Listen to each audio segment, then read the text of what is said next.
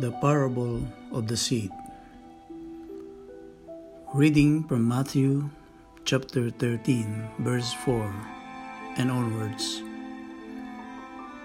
There was a farmer who went out to sow seeds. As he cast his seeds, some fell along the beaten path, and the birds came and ate them. Others fell onto gravel that had no topsoil. They quickly shut up, but when the days grew hot, they were scorched and withered because they had insufficient roots. Others fell among the thorns, so when they sprouted, the thorns choked them. But other seeds fell on good, rich soil that kept producing a good harvest. Some yielded 30, some 60, and some even 100 times as much as he planted. If you're able to understand this, then you need to respond. In the long history of our Christian faith, so much has been said of the struggles that has to be bested by people who put faith in the Word of God. But before we go any further, we have to look back where and how it all began. The Lord saw to it that he is born a common man. But right from his early childhood, he showed insights onto who he is.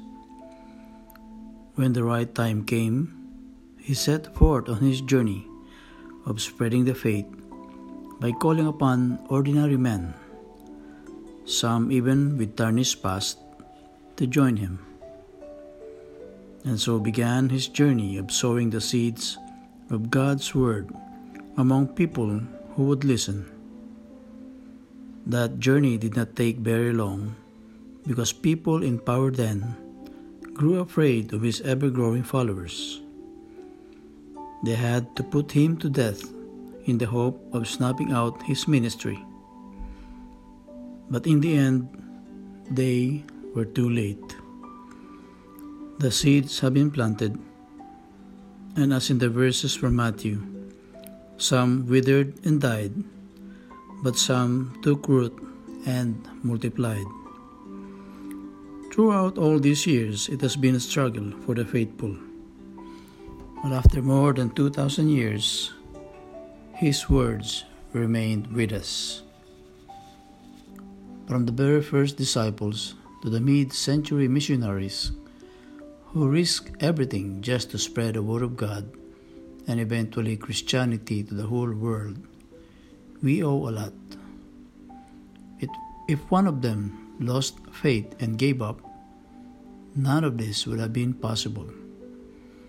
They persisted despite the odds, giving up their future and paying with their lives. As in the parable, inhospitable surroundings, hate and mockery deterred them not. They have responded. Father God, praises and glory be yours. Thank you for the realization of how much you love us by the deeds of your disciples. Thank you for those who became your instruments throughout the centuries to reach out to one and all. That your message got through despite the obstacles is no miracle, but a testament of your power and love. That despite the troubles of the past and in the present, the faith you spread will be here to stay. Forgive us and our brothers when sometimes we use faith to show our strength over one another. We must realize that whatever comes, only faith can save us all.